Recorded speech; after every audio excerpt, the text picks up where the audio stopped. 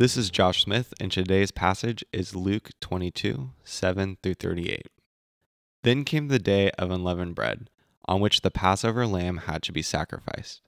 So Jesus sent Peter and John, saying, "Go and prepare the Passover for us, that we may eat it." They said to him, "Where will you have us prepare it?" He said to them, "Behold, when you have entered the city, a man carrying a jar of water will meet you. Follow him into the house that he enters, and tell the master of the house, 'The teacher says to you, where is the guest room, where I may eat the Passover with my disciples?'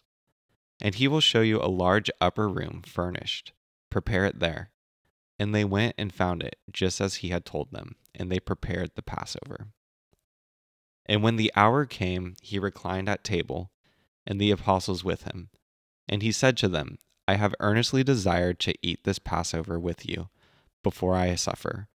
For I tell you, I will not eat it until it is fulfilled in the kingdom of God." And he took a cup, and when he had given thanks, he said, "Take this, and divide it among yourselves. For I will tell you that from now on I will not drink of the fruit of the vine until the kingdom of God comes." And he took bread, and when he had given thanks, he broke it and gave it to them, saying, "This is my body, which is given to you. Do this in remembrance of me." And likewise the cup, after they had eaten, saying, "This cup that is poured out for you is the new covenant in my blood. But behold, the hand of him who betrays me is with me on the table. For the Son of Man goes, as it has been determined. But woe to that man by whom he is betrayed." And they began to question one another, which of them it would be who was going to do this. A dispute also arose among them, as to which of them was to be regarded as the greatest. And he said to them, "The kings of the Gentiles exercise lordship over them, and those in authority over them are called benefactors. But not so with you. Rather, let the greatest among you become as the youngest, and the leader as one who serves. For who is the greater, one who reclines at table or one who serves? Is it not the one who reclines at table? But I am among you as the one who serves. You are those who have stayed with me in my trials, and I assign to you, as my Father assigned to me, a kingdom, that you may eat and drink at my table in my kingdom and sit on thrones judging the 12 tribes of Israel. Simon, Simon, behold, Satan demanded to have you, that he might sift you like wheat. But I have prayed for you that your faith may not fail. And when you have turned again, strengthen your brothers." Peter said to him, "Lord, I am ready to go with you both to prison and to death." Jesus said, "I tell you, Peter, the rooster will not crow this day until you deny 3 times that you know me." And he said to them, "When I sent you out with no money bag or knapsack or sandals, did you lack anything?" They said, "Nothing." He said to them, "But now let the one who has a money bag take it, and likewise a knapsack. And let the one who has no sword sell his cloak and buy one. For I tell you that the scripture must be fulfilled in me."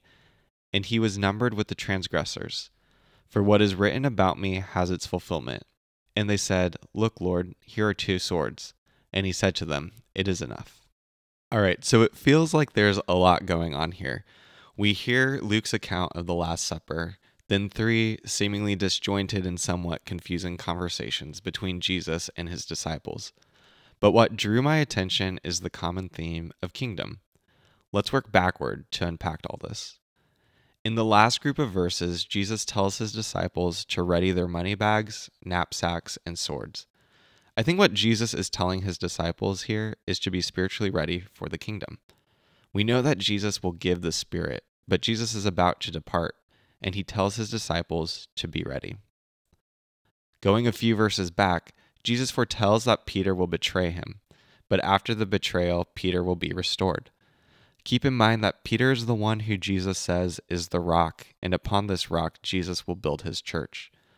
The kingdom will be advanced by Peter. In the preceding conversation, the disciples are arguing who will be the greatest among them. Can you imagine being Jesus, a few hours from being betrayed and maybe 24 hours from being crucified, and the disciples you have spent years with are arguing about their own positioning? Jesus is gracious and even in this moment uses the opportunity to teach about kingdom values. He teaches that in the kingdom, those who serve are the ones who lead. Those who are not qualified to inherit the kingdom are the ones who will. And this all brings us back to the account of the Last Supper.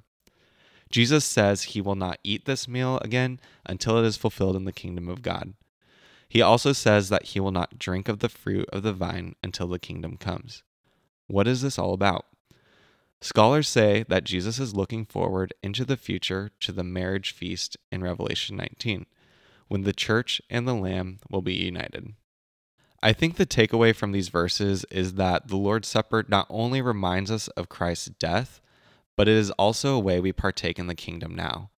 We proclaim the death of Jesus by eating the Lord's Supper, but we also proclaim our hope and allegiance in and to the kingdom of God.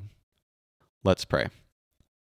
Father, would you remind us that we are part of the kingdom, that we are to be ready and prepared, that we are to advance your church, that we are to love and lead in ways completely different and counter to the world. Would we be reminded of your sacrifice, and would we, with hope, look forward to your return? In Jesus' name, amen. Thank you for checking out this devotional from Mission City Church. You can find out more information about our church as well as our full scripture reading plan at missioncitykc.com. You can also follow us at Mission City KC on Instagram or Mission City Church on Facebook. We're a non-denominational church that meets at the Merriam Community Center at 10 a.m. on Sunday mornings. We would love to see you there.